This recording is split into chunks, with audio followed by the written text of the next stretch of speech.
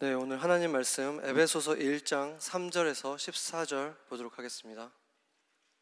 에베소서 1장 3절에서 14절 말씀 같이 교독하도록 하겠습니다.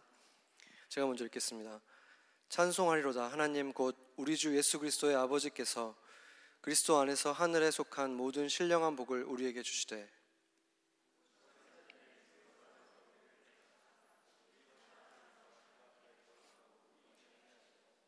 그 기쁘신 뜻대로 우리를 예정하사 예수 그리스도로 말미암아 자기의 아들들이 되게 하셨으니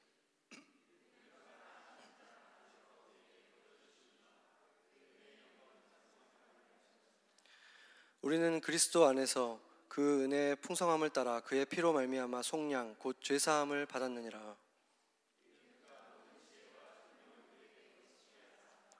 그의 뜻의 비밀을 우리에게 알리신 것이요 그의 기뻐하심을 따라 그리스도 안에서 때가 찬 경륜을 위하여 예정하신 것이니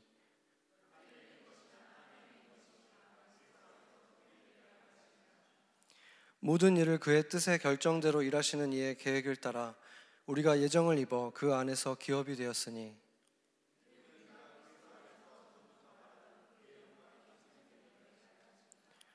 그 안에서 너희도 진리의 말씀 곧 너희의 구원의 복음을 듣고 그 안에서 또한 믿어 약속의 성령으로 인치심을 받았으니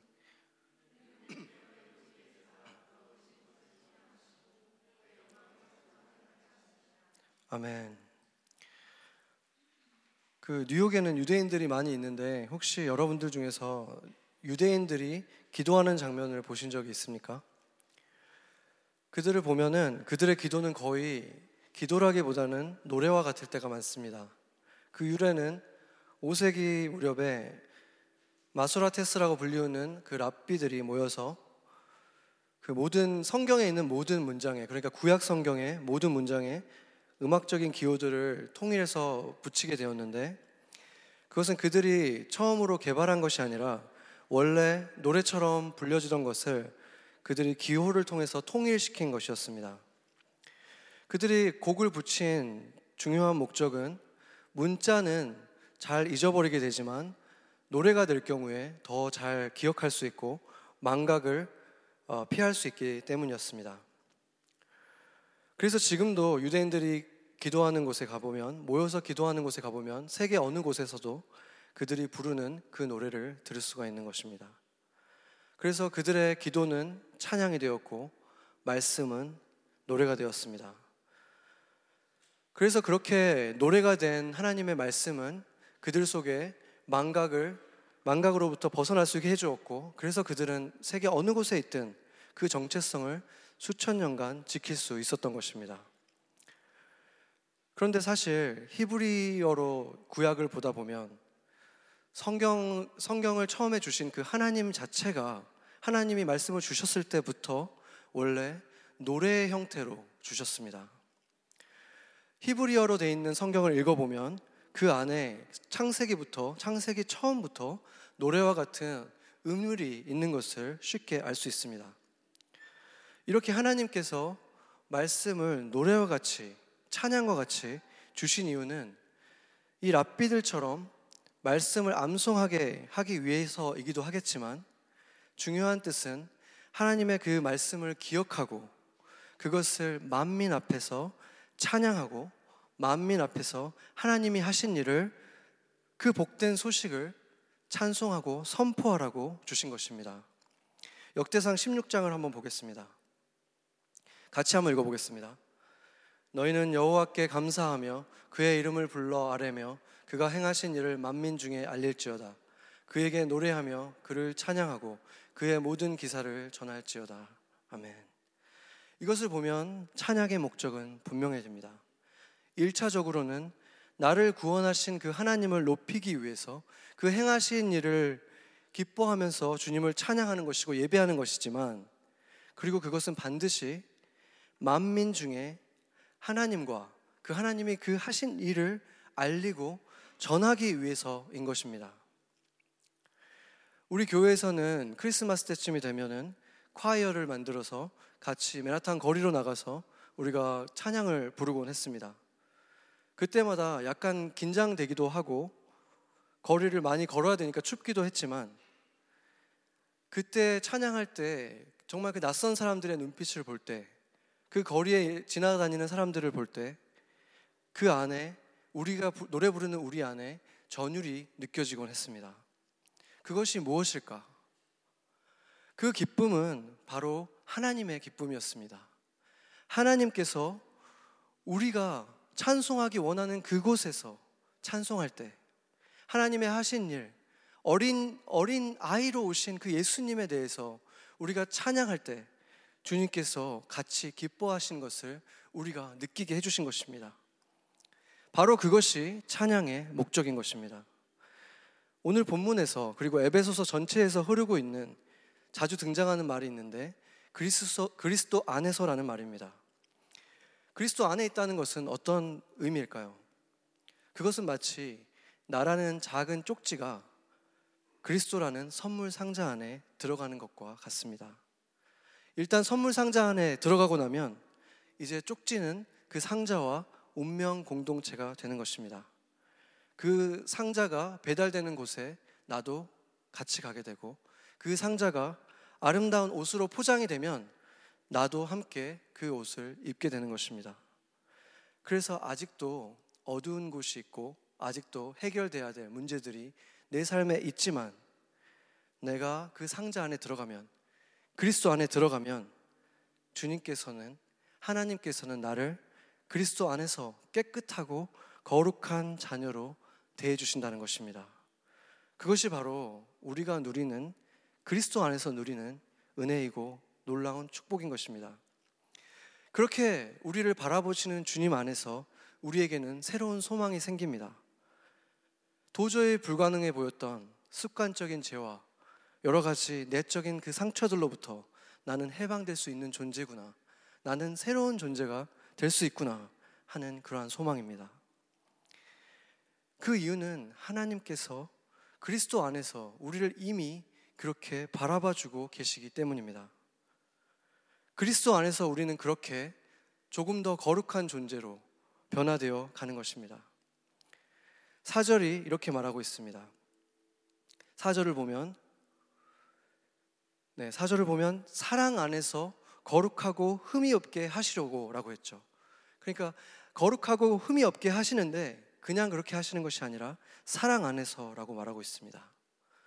거칠고 험한 바위는, 우리 같은 사람은 그것이 다듬어져서 아름다운 조각이 되기 위해서 깨지고 부서지고 다듬어져야 하지만, 그 길을 혼자 가게 하시는 것이 아니라 사랑 안에서, 그리스도 안에서 주님께서 함께 걸어가 주신다는 것입니다.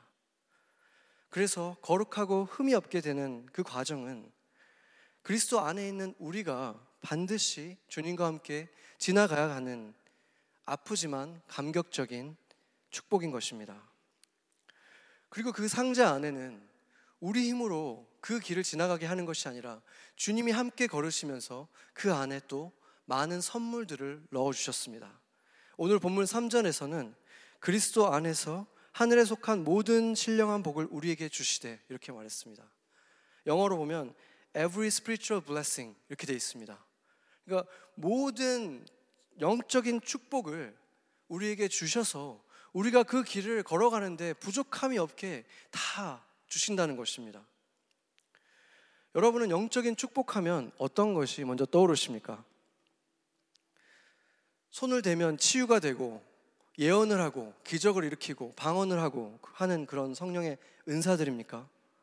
물론 그런 것들도 성령이 주시는 선물들 중에 하나이지만 저에게 가장 먼저 떠오른 것은 영적인 가족들이었습니다. 지난주에 목사님께서도 말씀하셨지만 여기 있는 여러분들 한 분 한 분이 저에게는 영적인 가족이고, 우리가 다 다른 모습, 또 다른 삶의 모습, 곳에서 살아가고 있었는데 우리가 어떻게 서로 알게 되었고, 또 서로 눈물로 기도해주고 축복해주고 떠날 때는 또 슬퍼지고 하는 이러한 관계가 된 것입니까? 바로 주님 안에서, 그리스도 안에서 우리가 가족이 되었기 때문인 것입니다. 교회 안에서 이렇게 만난 영적인 가족들은 너무나 말할 것도 없겠죠.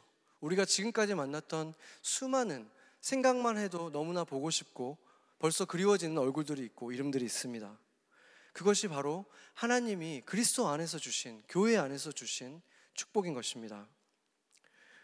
그리고 또 그리스도 안에 있는, 교회 안에 있지 않지만 함께 그리스도를 믿기 때문에 만나게 되는 영적인 가족들도 있습니다. 제가 한 달 정도 전에 그 뉴욕에 있는 인터내셔널 학생들을 어떻게 섬기고 어떻게 그들에게 복음을 전할 것인가에 대해서 컨퍼런스를 하는 곳에 제가 갔다 왔는데, 그곳에서 그 컨퍼런스의 마지막에 한 분이 저를 어떤 아프리카, 웨스트 아프리카의 베닌이라고 하는 지역에서 온 지슬레인이라는 형제를 소개를 시켜줬어요.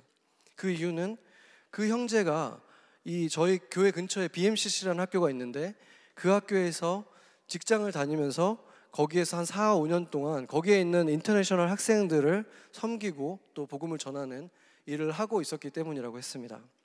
그때는 저희가 이제 거의 마지막에 만났기 때문에 잠깐 연락처만 주고받고 헤어졌는데, 그 형제가 또 곧 유타로 또 떠나야 된다 그래서 지난주 수요일 날 제가 만났습니다.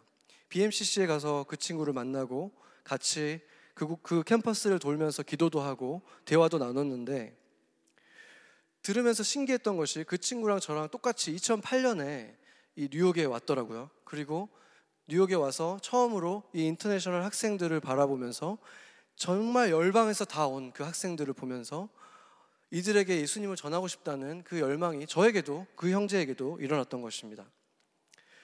그렇지만 그거 말고는 그 형제와 저하고 닮은 점은 하나도 없었죠. 그 형제는 피부색도 저랑 달랐고 문화도 너무나 달랐고 모든 것이 너무나 다른 그런 같은 점이라고는 정말 찾기 어려운 사람이었어요.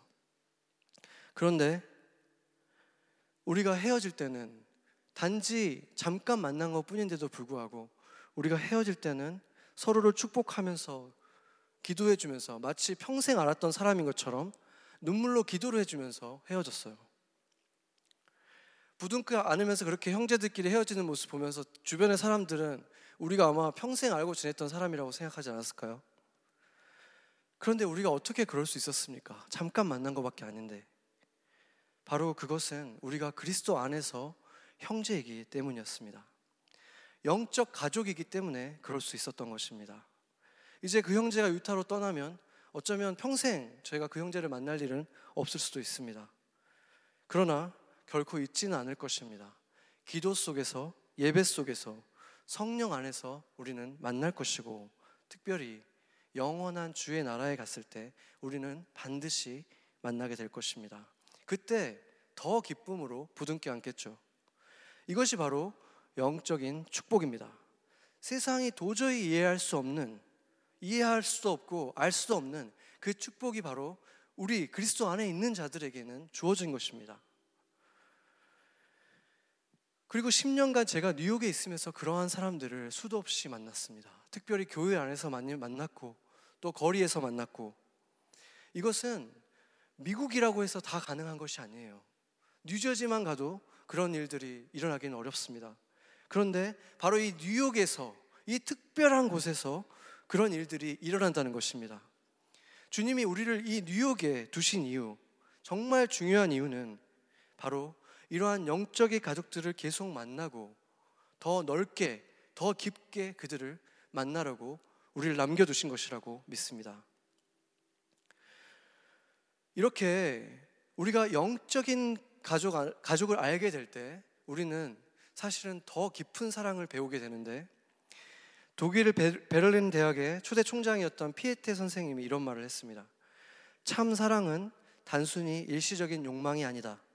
인간은 자기를 영원한 것으로 이해하지 않고는 자기 자신도 참으로 사랑할 수 없다. 하물며 이외의 것들을 사랑할 수 없다라고 말했습니다. 영적인 가족 안에서 진정한 사랑을 경험했을 때, 그 영원한 사랑을 알게 됐을 때 육적인 가족조차도 더 사랑할 수 있게 되는 거예요. 더 온전하게 사랑할 수 있게 되는 것입니다. 여러분들도 경험했겠지만 저 자신도 예수님을 믿고 나서 제 가족들을 더 사랑하게 됐어요. 더 깊게, 더 넓게. 그렇다면 여러분들에게 주어져 있는 많은 영적인 축복 외에 육적인 축복들이 있을 텐데, 그것과 영적인 축복은 어떤 관계가 있습니까? 기독교인을 포함해서 많은 종교인들은 영적인 축복과 육적인 축복은 이어져 있다고 믿습니다. 그래서 하나님의 사랑을 많이 받은 사람들은 육적으로도 축복을 많이 받는다, 이렇게 서로 긴밀하게 연결되어 있다고 믿는 것입니다. 성경이 과연 그렇게 말할까요? 결론부터 말하자면 직접적인 관계는 없습니다.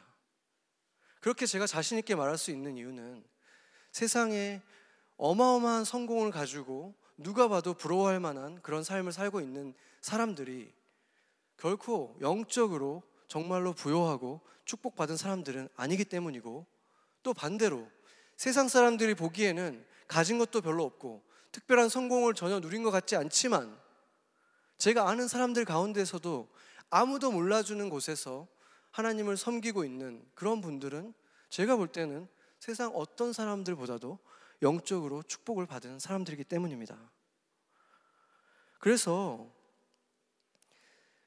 그리고 이 사도행전에 나타나고 있는 이 바울, 그리고 지금 이 에베소서를 쓴 바울도 생각해 보면 그때 당시에 바울이 유명인도 아니었고 얼마나 많은 고난과 역경을 지나갔습니까? 심지어 그리스도인들로부터도 무시를 받기도 했고, 그런 이 사람이 지금 뭐라고 얘기하냐면 우리들은 every spiritual blessing을 다 받은 존재다, 이렇게 말하잖아요. 그럼 바울이 지금 자기가 모든 영적인 축복을 다 받았다고 말했는데, 바울이 그러면 육적인 축복도 같이 받았습니까? 그렇지 않았죠. 육적인 축복이라고 우리가 말할 수 있는 것, 돈, 명예, 건강, 외모, 자손, 결혼도 하지 않았고 그 모든 것들이 그에게 아무것도 주어지지 않았어요.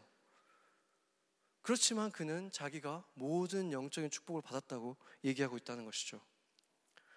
그래서 세상에서는 그렇게 육적인 축복을 받은 사람들, 그런 사람들을 우러러보고 그런 사람들 스스로도 자랑스러워할 수는 있겠지만 교회 안에서까지 그렇게 볼 이유는 전혀 없다는 것입니다. 교회가 더 성숙할수록, 더 영적일수록 돈, 건강, 외모, 이 모든 육적인 축복들을 많이 가진 사람들보다 그런 것들이 하나도 없어도 영적으로 아름답고 영적으로 부요하고 건강하고 또 그만큼 영적인 자손들을 만들어가는, 영적인 열매들을 맺는 바로 그런 분들이 더 칭찬을 받아야 하고 본받고 싶은 사람들로 여겨져야 되는 것입니다.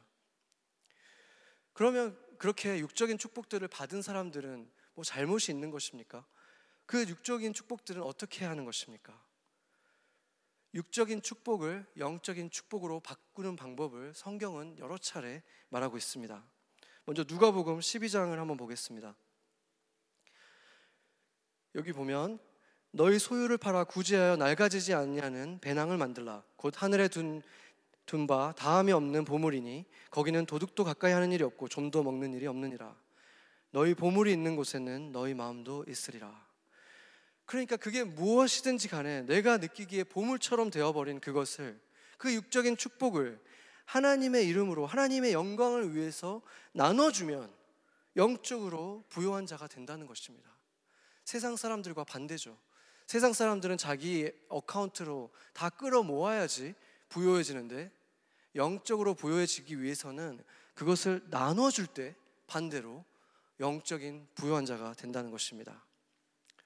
제가 요즘에 몇 주째 주일학교에서는 아브라함에 대해서 설교하고 있고, 오늘도 지금 선생님이 하고 계실 텐데, 아브라함의 삶에서 절정에 이르는 때는 바로 이삭을 바치는 순간이죠.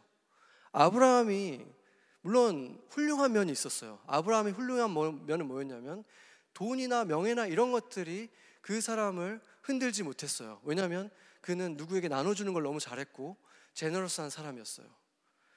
근데 이 아브라함이 도저히 내어줄 수 없었던 것은 무엇이냐면 이삭이었던 거예요. 이삭은 하나님이 주신 육적인 축복이었지만 그것이 어느새 자신의 삶을 결정할 때 하나님께 묻던 것들을 어느 순간 어떤 게 이삭에게 가장 좋을까? 어떤 게 이삭에게 좋지 않을까라고 결정하기 시작한 거예요. 그래서 하나님께서는 이삭을 정말로 제거하기 위해서가 아니라 아브라함의 마음속에서 우상이 되어버린 그 이삭을 제거하기 위해서, 그 우상을 제거하기 위해서 바로 아브라함에게 너무나 잔인한 명령을 내리신 것입니다. 너의 사랑하는 그 아들을 제단 위에 제물로 바치거라. 그래서 이 아브라함이 도저히 할 수 없었던 그것을 결국 하게 되었을 때, 결국에 정말로 드려진 것은 예수님을 예표하는 어린 양이었지만, 그가 믿음으로써 하나님께서 분명히 나에게 약속하셨고, 하나님께서는 분명히 이삭을 통해서 난 자로 내 자손들을 별과 같이 많이 준다고 약속하셨기 때문에 내가 이 아이를 죽인다고 할지라도 하나님이 살리실 것이다 라는 믿음이 생기는 그 순간에, 그 아이가 불도 있고 장작도 있는데 양은 어디 있습니까 하는 그 순간에, 그 아이의 눈을 바라본 그 순간에 아브라함에게 믿음이 생긴 거예요. 이 아이가 하나님이 주신 아이잖아. 내 힘은 조금도 들어가지 않은 온전히 하나님이 주신 이 아이를 하나님이 주셨는데, 그리고 이 아이를 통해서 별과 같은 아이를 주신다고 하셨는데 이 아이가 죽을 리가 없겠구나, 죽어도 그대로 죽어 있을 리가 없겠구나 라는 그 믿음이 생기는 그 순간에 아브라함이 그 아이를 제단을 쌓고 제물처럼 올려드리고 정말로 칼을 뽑을 수가 있었던 것입니다. 그것 때문에 바로 아브라함은 전 세계 50%가 넘는 사람이, 그리스도인들보다 훨씬 많은 사람이 열방의 아버지라고 부르고 믿음의 조상이라고 부르는 거예요. 바로 그 믿음을 보인 사건 때문에. 그리고 나서 그 육적인 축복이었던 이삭은 이제 영적인 축복의 상징이 됩니다. 로마서 9장 7절을 보겠습니다. 로마서 9장 7절 같이 한번 읽겠습니다. 또한 아브라함의 씨가 다 그의 자녀가 아니라 오직 이삭으로부터 난 자라야 내 씨라 불리리라 하셨으니. 여러분에게 있는 육적인 축복은 무엇입니까? 그것이 재능이든 돈이든 자식이든 결혼이든 내 삶의 중요한 결정들을 내리게 만드는 바로 그것이 바로 이 육적인 축복이고 이삭이고 주님께 드려야 하는 것입니다. 바로 그것을 드릴 때 하나님이 그것을 빼앗아 가는 것이 아니라, 그것이 나만이 아니라 열방을 축복하는 축복의 통로가 되고 나 또한 축복의 통로가 되는, 축복이 돌아오는 역사가 일어나는 것입니다. 두 번째, 하늘로부터 온 영적인 축복은 바로 우리가 흔히 생각하는 성령의 능력, 은사라고 할 수 있고 성령의 열매들입니다. 제가 지난번에 에베소서를 강의하면서 열매는 우리가 그리스도인이라면 누구나 맺어야 하는 것이지만 은사는 나타나기도 하고 안 나타날 수도 있다고 말했습니다. 왜냐하면 나무에게 있어서 열매라는 것은 건강하기만 하면 나타나는 거예요. 건강하기만 하다면 나무는 언제나 열매를 맺게 되어 있는 거죠. 열매는 크게 두 가지로 성경에서 말하고 있습니다. 첫째는 성품에 관한 것인데, 갈라디아서 5장에 보면 성령의 열매들 말하고 있죠. 사랑, 희락, 화평 이렇게 쭉 나아가는데, 그 사람들의 특징을 제가 정리해 보자면 겸손하면서 친절하고 사람들에게 진정 어린 관심을 보여주고 또 타인의 잘못을 쉽게 용서하는 온유한 사람들입니다. 바로 그런 사람 안에 이 성령의 열매들이 다 녹아들어 있기 때문입니다. 그리고 바로 그런 분이 예수님이셨죠. 이렇게 예수님을 닮은 온유한 사람이 되어 간다는 것만 해도, 다른 모든 것을 받지 않아도 우리가 만약에 정말 그러한 온유한 사람이 된다면 그것만으로도 그리스도인이 된다는 것은 어마어마한 축복이 아니겠습니까? 그런데 그런 열매가 맺힌 사람에게 일어나는 또 다른 열매가 있죠. 바로 영적인 자녀들, 제자들입니다. 나무에 열매가 있잖아요. 사과 열매, 이런 열매들을 보면 그 열매 안에는 반드시 씨앗이 들어있죠. 그래서 그 사과가 떨어지면 씨앗채로 있는 것이 아니라 그 씨앗은 다시 새로운 나무로 탄생하는 것입니다. 그래서 성령의 열매를 맺은 사람들은 그렇게 자신이 건강한 나무로 자라고 열매를 맺을 뿐만 아니라 또 다른 나무까지 태어나게 만드는, 제자를 계속 낳는 열매를 만든다는 것입니다. 또 이러한 성령의 열매들이 없이 만약에 은사만 가지고 나타나는, 기적도 일으키고 병자도 고치고 방언도 하고 이런 사람들이 있다면 그런 사람들은 오히려 주의해야 된다고 제가 지난번에도 말했는데, 그 이유는 예수님께서 거짓 선지자들을 주의하라 하면서 이렇게 말씀하셨기 때문입니다. 마태복음 7장 20절 보겠습니다. 마태복음 7장 20절을 보면, 이러므로 그들의 열매로 그들을 알리라, 이렇게 말했어요. 그의 열매로 그들을 안다는 거예요. 그들 삶에 이런 예수님을 닮아가는 성품적인 변화나 이런 모습이 전혀 없는데 방언도 하고 온갖 은사들을 발휘한다고 해도 그들은 거짓 선지자라고 예수님께서 분명하게 말씀하셨습니다.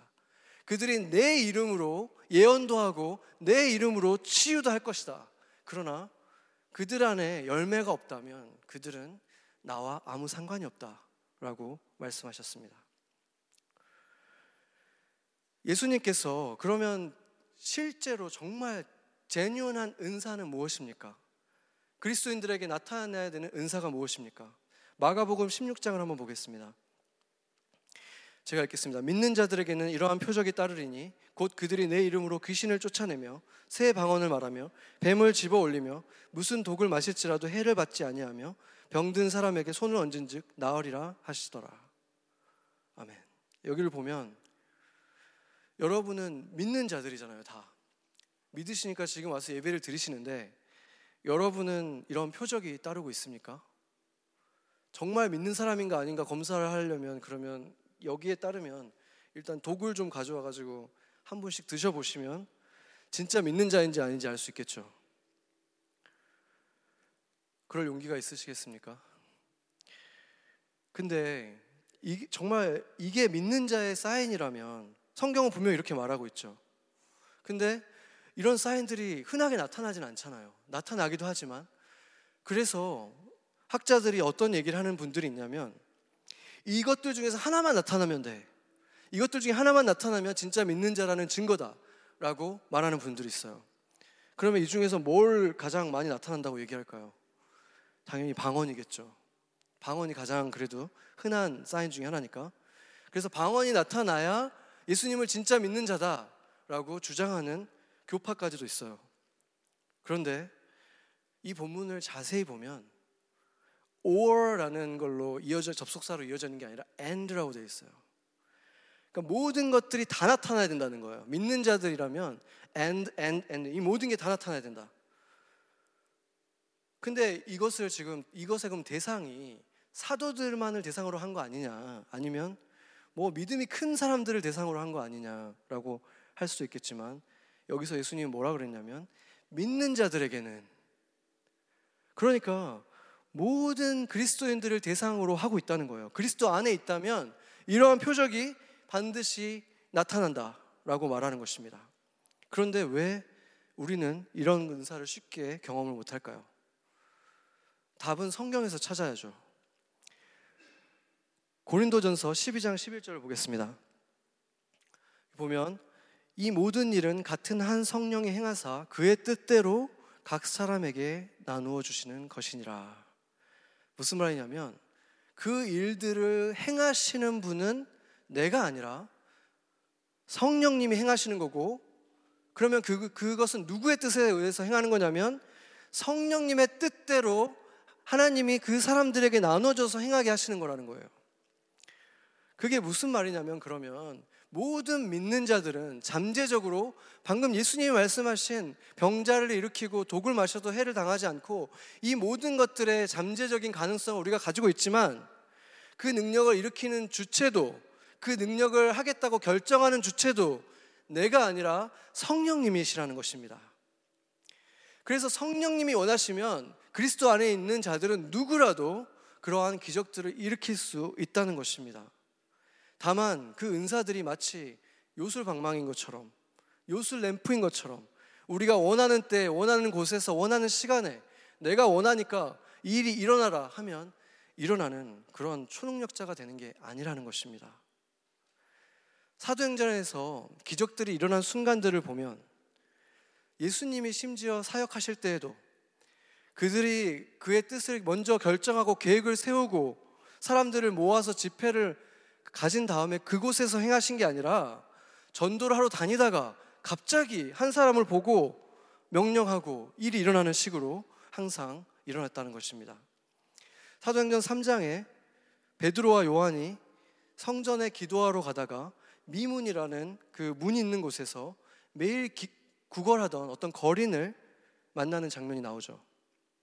여기서 중요한 점은 이 베드로와 요한은 그곳에서 매일 기도 시간이 되어서 그곳으로 갔다고 했어요. 그들은 매일 그곳을 그냥 다닌 거예요. 그 시간이 되면 기도하러 갔고, 그 거리는 어떻습니까? 매일 그곳에서 구걸하고 있었어요. 근데 그날따라 갑자기 베드로가 주목하여 본 거예요. 어떻게 그렇게 될 수 있었나? 사도행전 3장 4절 보면 베드로가 요한과 더불어 주목하여 이르되 우리를 보라, 이렇게 한 거예요. 그러니까 지금 갑작스럽게 베드로 안에 성령의 음성이 들린 거예요. 이 사람을 바라 주목해라. 그리고 여러분도 잘 아는 그 다음 문장이 나오죠. 사도행전 3장 6절, 베드로가 이르되 은과 금은 내게 없거니와 내게 있는 이것을 내게 주노니 나사렛 예수의 이름으로 일어나 걸으라. 그러니까 이것은 베드로와 요한이 오늘 내가 가다가 누굴 만나면 고쳐야지, 이게 아니라 그냥 똑같이 매일처럼 가는 그 기도의 장소에 가다가 성령님이 명령하셨을 때 순종함으로 인해서 기적을 일으켰다는 것입니다. 복음서에 보면 심지어 예수님조차도 스스로의 능력으로 행하셨다고 하지 않고 아버지께서 말씀하신 대로 내가 보고 그대로 행했다. 요한복음 5장 19절 보겠습니다. 내가 진실로 진실로 너희에게 이르노니 아들이 아버지께서 하시는 일을 보지 않고는 아무것도 스스로 할 수 없나니. 그래서 성령이 거하시는 자, 그리스도 안에 있는 우리들은 누구라도 성령님이 우리에게 명령하시면 그 일을 행할 수 있는 거예요. 그러나 그것은 우리의 능으로 하는 것도 아니고 우리의 의지로 하는 것도 아니고 내가 초능력자가 된 것이 아니라 나는 그냥 주님께 드려졌고 그리스도 안에서 드려졌을 때 주님께서 우리를 통해서 치유도 하시고 죽은 자도 일으킬 수 있다는 말입니다. 그래서 우리가 할 일은 무엇인가? 아픈 지체들이 있을 때, 내 아이가 아플 때 나는 열심히 기도하는 거예요. 하나님 빨리 낫기를 원합니다. 간절히 기도하는 것이고 그 결과는 주님께 맡기는 것입니다. 내가 주인이 아니라 주님이 주인이시기 때문입니다. 그리고 세 번째로, 그리고 가장 중요한 영적인 복은 모든 그리스도인들에게 주어진 성령 자체인 것입니다. 13절과 14절을 같이 한번 읽어보겠습니다. 같이 읽겠습니다. 그 안에서 너희도 진리의 말씀 곧 너희의 구원의 복음을 듣고 그 안에서 또한 믿어 약속의 성령으로 인치심을 받았으니 이는 우리의 기업의 보증이 되사 그 얻으신 것을 속량하시고 그의 영광을 찬송하게 하려 하심이라. 아멘. 여기서 성령으로 인치심을 받았고 성령이 우리의 기업의 보증이 되셨다, 이렇게 말했는데, 여러분도 이 뉴욕에 사시니까 잘 알겠지만 다 디파짓을 내고 사시잖아요. 근데 여기서 지금 보증이라고 한 것이 디파짓 개런티라고 되어 있습니다. 그러니까 이게 무슨 말이냐면 우리가 디파짓 개런티를 하나님한테 드렸다는 게 아니라 하나님이 우리한테 디파짓 개런티로 성령을 주셨다는 거예요. 그러니까 성령이 우리 안에 들어와 있다. 근데 그 성령님이 누구십니까? 삼위일체 하나님이잖아요. 그러니까 하나님을 내가 너희한테 디파짓으로 줄 건데, 내가 만약에 이 생의 삶이 끝나고 예수님이 다시 오시는 그날에, 이제 진짜 천국에 들어가는 그날에 정말 구원이 일어나는 그 순간에 내가 만약에 마음이 바뀌어가지고 얘가 너무 옳게 살지 않았기 때문에 너는 이제 못 들어와, 이렇게 마음을 바꾸면 내가 이 성령은 돌려받지 않겠다는 거예요. 그게 디파짓이잖아요. 성령은 내가 안 돌려받겠다. 근데 그 성령님이 하나님이고 성령님이 천국이잖아요. 그러니까 결코 돌려받을 일이 없다는 말씀을 하시는 거예요. 한 번 그리스도 안에 들어왔으면 너는 영원히 그리스도의 자녀다. 내가 성령으로 인쳤다라는 말이 바로 그 말입니다. 그런데 바로 성령님이, 하나님의 영이 우리 안에 들어와 있다, 이것 때문에 정말 괴로워하는 분들이 있어요.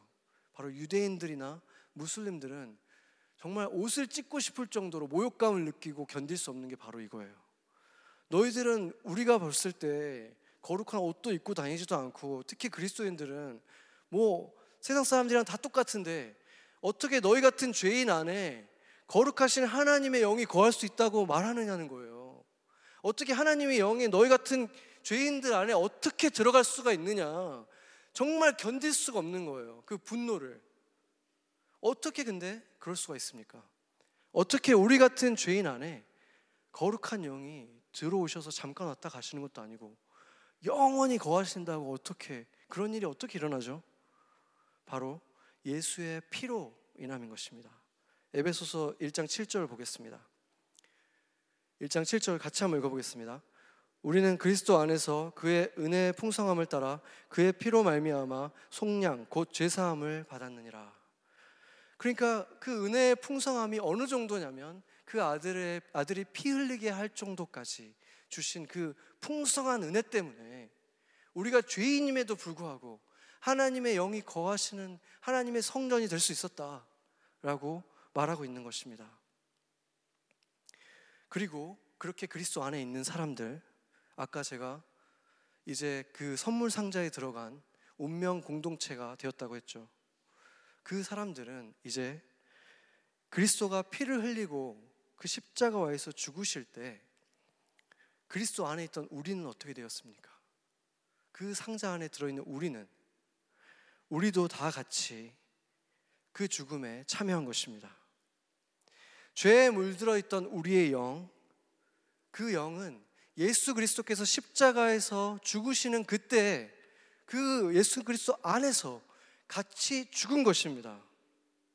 여러분의 그 죄가 있던 그 영이 죽은 것을 믿으십니까? 그리고 죽은 채로 남아있는 것이 아니라 그 상자가 다시 부활할 때, 사흘 후에 부활하는 그 순간에 우리도 예수 그리스도를 죽음에서 일으키신 그 영으로, 하늘에서 난 그 영으로 우리도 다시 살아났다는 것입니다. 우리는 이제 죽게 되는 그 병든 생명이 아니라 하나님으로부터 받은 그 새롭게 영원히 사는 그 생명을 우리 안에 들어와서 우리가 다시 태어났다는 것입니다. 그래서 우리가 갖게 된 그 놀라운 축복들은, 그리스도 안에서 갖게 된 그 모든 축복들은 한 가지 조건, 우리가 그리스도 안에 있을 때 주어지는 거라고 했잖아요. 그렇다면 중요한 질문이 남게 되죠. 우리는 어떻게 그리스도 안에 들어갈 수 있었는가? 아니면 아직 들어가지 않은 분이 있다면 어떻게 그리스도 안에 들어갈 수 있는 것인가? 그 모든 영적인 축복을 받기 위해서 어떻게 우리는 그리스도 안에 들어갈 수 있는가? 오늘 본문을 자세히 보면 우리라는 인칭 대명사를 계속해서 사용하는 것을 볼 수 있습니다. 3절에 보면 우리에게 주시되, 그 다음에 우리를 택하사, 우리를 예정하사, 우리에게 거저 주시는 바, 우리는, 또 8절에 우리에게 넘치게 하사, 9절 우리에게 알리신 것이요, 11절 우리가 예정을 입어, 12절 우리가. 이렇게 계속 우리라고 하다가 그 다음에 13절에 와서 너희도 라고 바뀌게 됩니다. 그래서 지금 이것을 보면 우리라는 존재들이 있고 너희라는 존재가 구분되고 있다는 거예요. 그래서 지금까지 우리가 보았던 이 모든 영적인 축복들은 사실상 가장 직접적으로는 우리라고 말하는 그 사람들에게 향하고 있다라는 것이죠.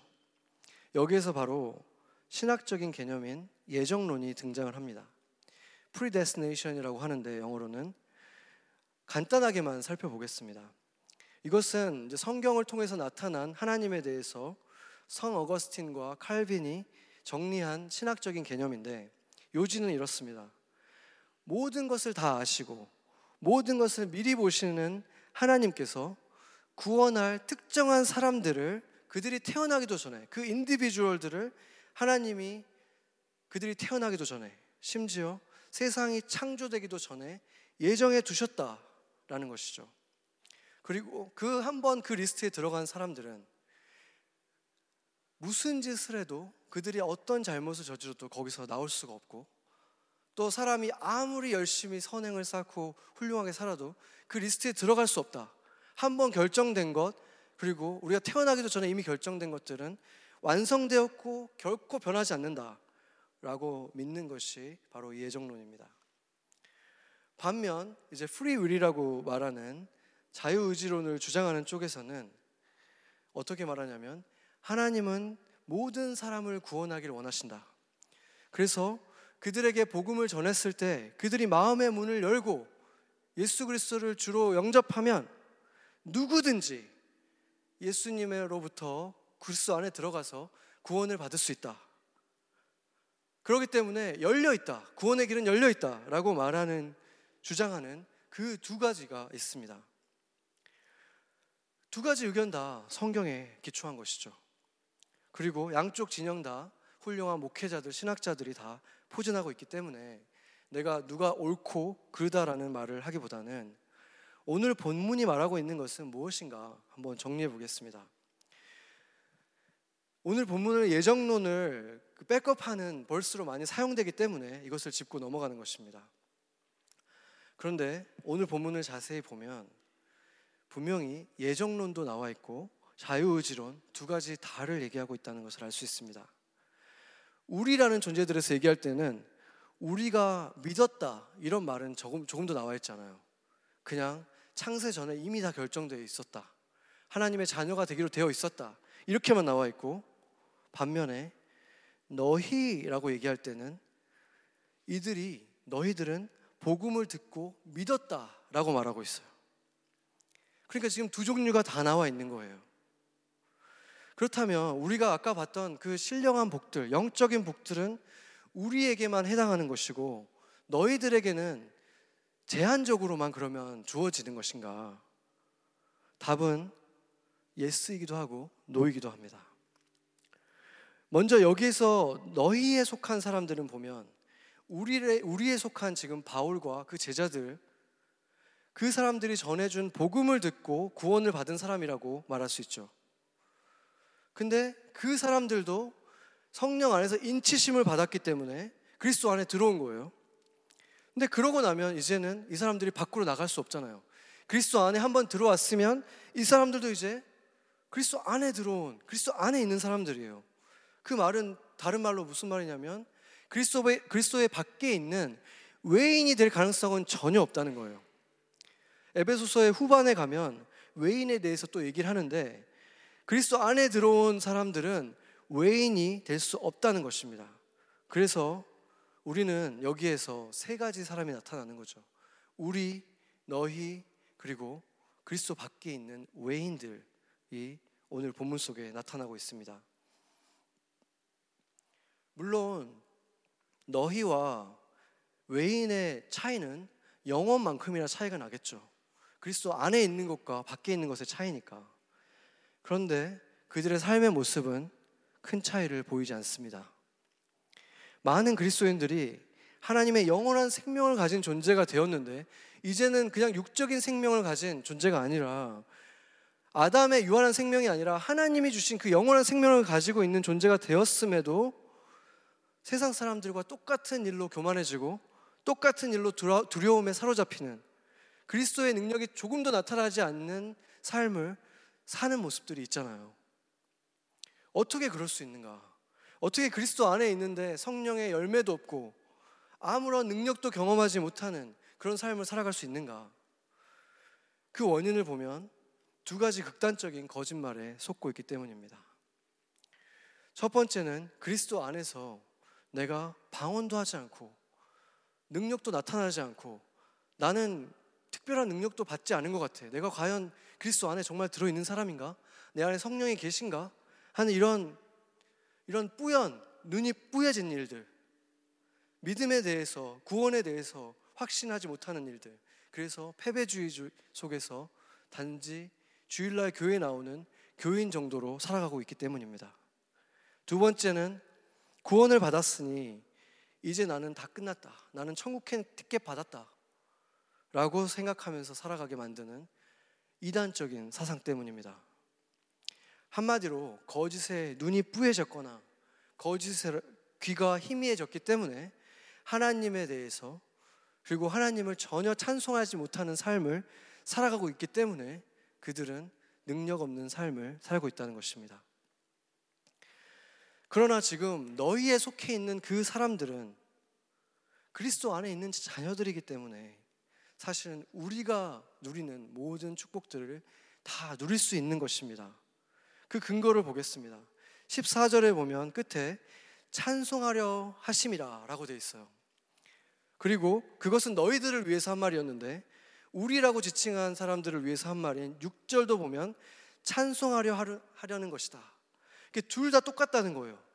우리같이 믿음을 가졌던 사람이든 너희와 같이 믿음을 가졌던 사람이든 하나님이 원하시는 것은 그리스도 안에 있는 모든 사람이 하나님을 찬송하는 자로 살아가라는 것입니다. 그러나 만약 아까 말했던 그 두 가지 극단적인 곳에서 살아가다 보면, 거짓말 속에서 살다 보면 하나님을 전혀 찬송하지 않는 삶을 살게 되고, 다시 말해서 보증을 받은 그 구원을 잃어버리진 않겠지만 여전히 그리스도 안에 있긴 하지만 그리스도 안에서 주어지는 아까 말했던 그 모든 신령한 복들을 조금도 누리지 못하는, 사실상의 그 삶의 모습은 그리스도 밖에 있는 외인들과 조금도 차이가 없는 삶을 살 수밖에 없다는 것입니다. 여러분들은 어떻게 그리스도 안에 들어와 있습니까? 여러분은 예정된 분들입니까? 아니면 선택했습니까? 누가 어떻게 구원을 받았는가 보다 더 중요한 것은 그 구원의 길은 하나님께서 그리스도를 통해서 열어주셨다는 그 하나의 진실, 그리고 우리가 그리스도 안에 있다면, 한번 그리스도 안에 들어왔다면 그 사랑은 결코 끊어지지 않는다는 진실입니다. 그리고 우리 모두가 그 두 가지 중에 하나라고 생각한다고 할지라도 사실은 70억 인구가 같은 사람이 하나도 없는 것처럼 하나님이 우리를 만나주신 방법은 조금씩 다 달랐습니다. 그럼에도 불구하고 구원의 길은 오직 하나, 길이요 진리요 생명이신 예수 그리스도밖에 없다는 것입니다. 그리고 그 구원의 목적은 하나님의 영광을 찬송하기 위해서라고 했습니다. 찬송은 노래이고 우리는 노래해야 합니다. 우리는 혼자 있을 때에도 주님을 노래하고 찬양해야 하고 말씀으로 찬양해야 합니다. 그리고 모였을 때 더욱 찬양해야 합니다. 그런데 찬송의 원래 뜻은 칭찬하다, 높이다라는 뜻이죠. 그래서 찬송은 또 주께 올려드리는 기도이고 예배인 것입니다. 그리고 이 찬송은 바울이 이 에베소에서, 두란노에서 에베소에 있는 외인들에게, 너희들에게 밤낮으로 눈물로 전했던, 선포했던 그리스도의 복음인 것입니다. 그 복음이 바로 하나님이 기뻐 받으시는, 만민을 향해서 우리가 찬송하길 원하시는 바로 그 찬양이라는 것입니다. 그래서 우리가 일하는 곳에서, 일상을 보내는 곳에서, 바로 그곳에서 노래로, 기도로, 하나님의 말씀으로 우리는 찬양해야 되는 것입니다. 그것을 위해서 우리를 하나님의 자녀로 선택하셨다고 말하고 있습니다. 노래하기 위해서 만들어진 악기를 우리가 장식품으로 사용할 수는 있겠죠. 장식품으로 모셔두고도 여전히 아름다울 수 있습니다. 그러나 장식품이 되어버린 악기는 점점 망가지고 못 쓰게 될 것입니다. 악기는 닳도록 연주될 때 빛나는 것이기 때문입니다. 지어진 목적이 무엇입니까? 지어진 목적대로 우리가 찬송하면서 살아갈 때 우리는 그 목적이 이루어지는 삶, 기쁨이 충만한 삶을 살게 되고 하나님이 예비하신 그 온전한, 완전한 그 축복들을 우리가 다 누리게 될 것입니다. 이제 어떻게 하시겠습니까? 여러분은 어디에 있습니까? 아직 그리스도 안에 있지 않은 분들이 이 가운데 있습니까? 아직 외인으로 남아 있습니까? 오늘 주님께서 당신을 한 번 더 돌아보았습니다. 이 자리에 앉아있는 이유를 한번 생각해 보십시오. 이것이 우연입니까? 이제 마음을 겸손히 하고 주님 앞에 구하십시오. 나는 주님이 필요합니다. 나도 그리스도 안에 거하길 원합니다. 그 안에서 십자가 위에서 그리스도와 함께 죄에 대해서 죽고 부활하신 주님과 함께 다시 태어나길 소망합니다. 이렇게 간절히 구하는 기도가 여러분에게서 터져 나온다면 끝나지 않았고 소망이 있는 것입니다. 그리고 여러분 중에 그리스도 안에 있긴 하지만 영적인 복들을 거의 누리지 못하고 살고 있는 너희에 속한 분들이 있습니까? 어떤 거짓말에 눈이 어두워졌고 귀가 가려졌습니까? 나타나는 은사가 아무것도 없으니 나는 구원받은지 모르겠다. 나는 아무런 능력이 없고 생명조차 분명하지 않다. 이런 거짓말에 속고 있습니까? 아니면 구원을 받았으니 천국행 티켓이 있으니 나는 내 멋대로 살아도 된다 라는 거짓에 속고 있습니까? 아니면 또 내가 은혜로 받은, 하나님이 은혜로 주신 이삭과 같은 육적인 축복이 나의 눈을 가리우고 있습니까? 그렇다면 그 이삭을 주님께 드리십시오. 주님을 가장 앞에 둬야 되는 것입니다. 그때 그 육적인 축복이었던 이삭이 자신은 물론 만민을 축복하는 축복의 통로가 되어서 우리에게 다시 돌아올 것입니다. 그렇게 우리가 찬송할 수 있는 것입니다. 역대상 16장 다시 한번 보겠습니다. 같이 한번 읽어보겠습니다. 너희는 여호와께 감사하며 그의 이름을 불러 아뢰며 그가 행하신 일을 만민 중에 알릴지어다. 그에게 노래하며 그를 찬양하고 그의 모든 기사를 전할지어다. 하나님께서 아브라함을 선택하시고 모세를 선택하시고 다윗을 선택하시고 바울과 베드로를 선택하신 이유는 그들만을 위해서가 결코 아니었습니다. 하나님이 여러분들을 선택하셨다면 그 이유도 마찬가지입니다. 그들을 통해서 만민을 축복하고 싶었던 것처럼 우리들을 통해서 온 세계를 하나님께로 인도하는 찬양대로 우리를 선택하시고 부르셨다는 것입니다. 그러나 그들의 후예였던 유대인들은 그들은 노래하고 있지만 지금도 지구촌 곳곳에서 말씀으로 노래를 부르고 있지만 그들의 노래는 만민을 향하지 못했습니다. 어느새 목적을 잃었고 자신들을 위해서만 불려진 그 노래는 결코 하나님께 올려지는 찬송이 될 수 없는 것입니다. 그리고 교회는 어떻습니까? 많은 찬양의 집회가 있고 예배들이 있고 교회들이 어마어마하게 많지만 그 찬양이 과연 만민을 향해서 나아가고 있습니까? 아니면 자신들을 위해서만, 교회 안에서만 불려지고 있습니까?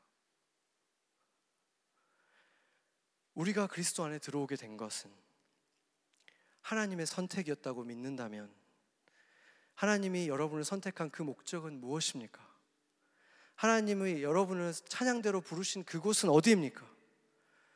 그곳에서 내가 찬양대로 주님을 찬양하고 노래하고 하나님의 하신 일을 전하는 사람으로 살아갈 때 어떠한 환경 속에서도 하나님의 기쁨과 감격을 잃어버리지 않을 것입니다.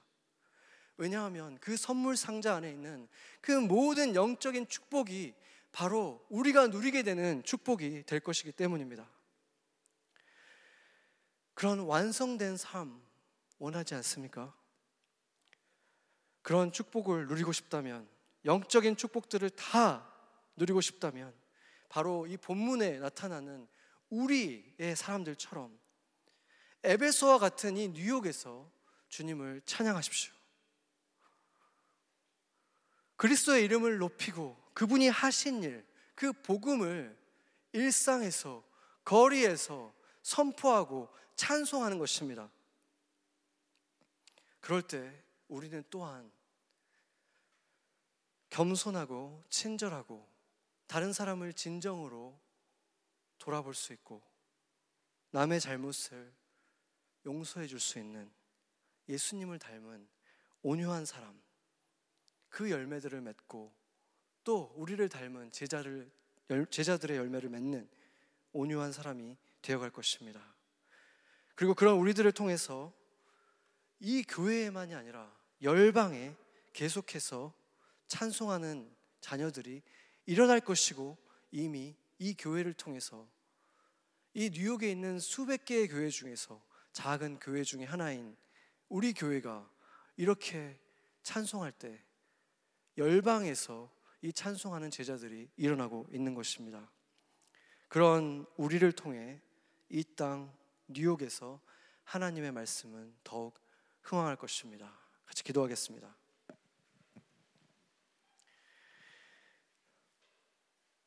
하나님 아버지, 저희를 선택하시고